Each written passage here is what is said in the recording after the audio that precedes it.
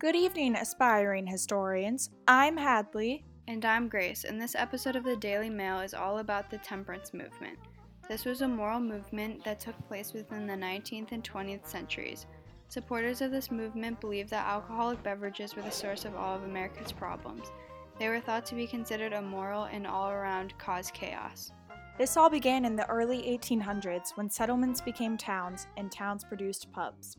Pubs were a place for men to enjoy their time together all day drinking when they were not working.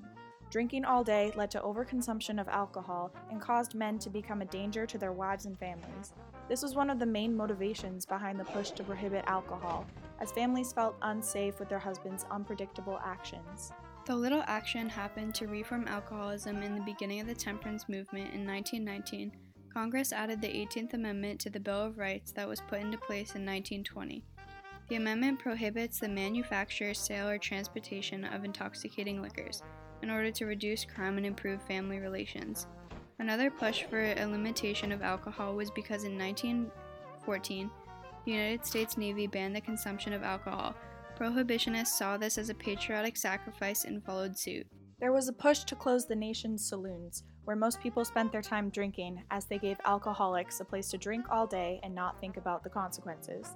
The people responsible for the growth of pubs and saloons were now coming out and sharing their stories about how alcohol ruined their lives, increasing the demand for these facilities to close. The main group responsible for bringing about these changes was the Women's Christian Temperance Union. Led by Frances Willard, the union created an educational campaign for the dangers of alcohol to be taught throughout the nation's classrooms.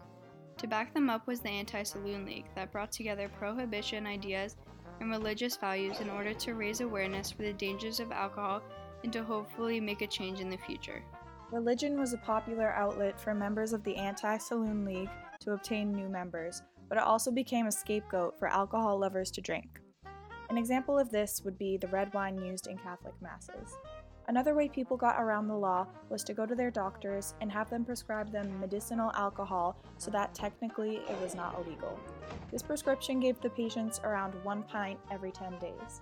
Though bootlegging, or the act of making, distributing, and selling, was a common practice done during this period because of the people's desires to consume alcohol, it was quite unexpected that the United States Congress had a personal bootlegger to transport alcohol to the federal offices throughout the Capitol.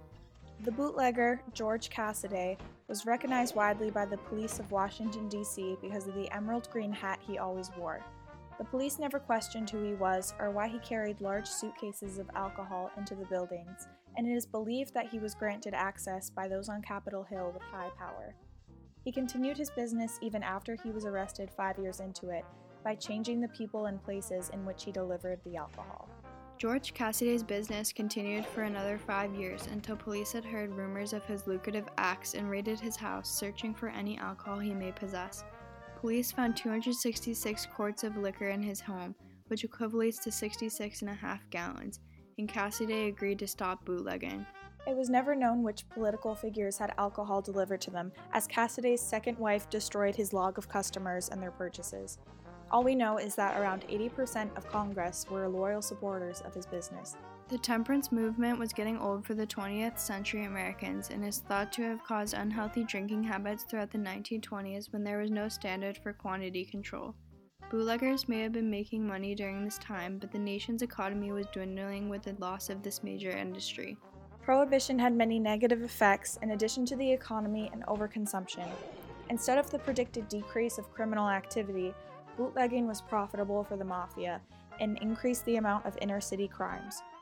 One positive effect of the temperance movement was that the overall amount of consumed alcohol did decrease as promised, and as a direct result, the educational capacity of adolescents during this time saw a dramatic increase when they were later studied as adults. Eventually, the 18th Amendment was abolished in 1933 by President Theodore Roosevelt. This was due to the fact that it was too difficult to enforce among the people because they didn't believe in the same principles that had started prohibition. The 21st Amendment was then put into place and put an official end to prohibition.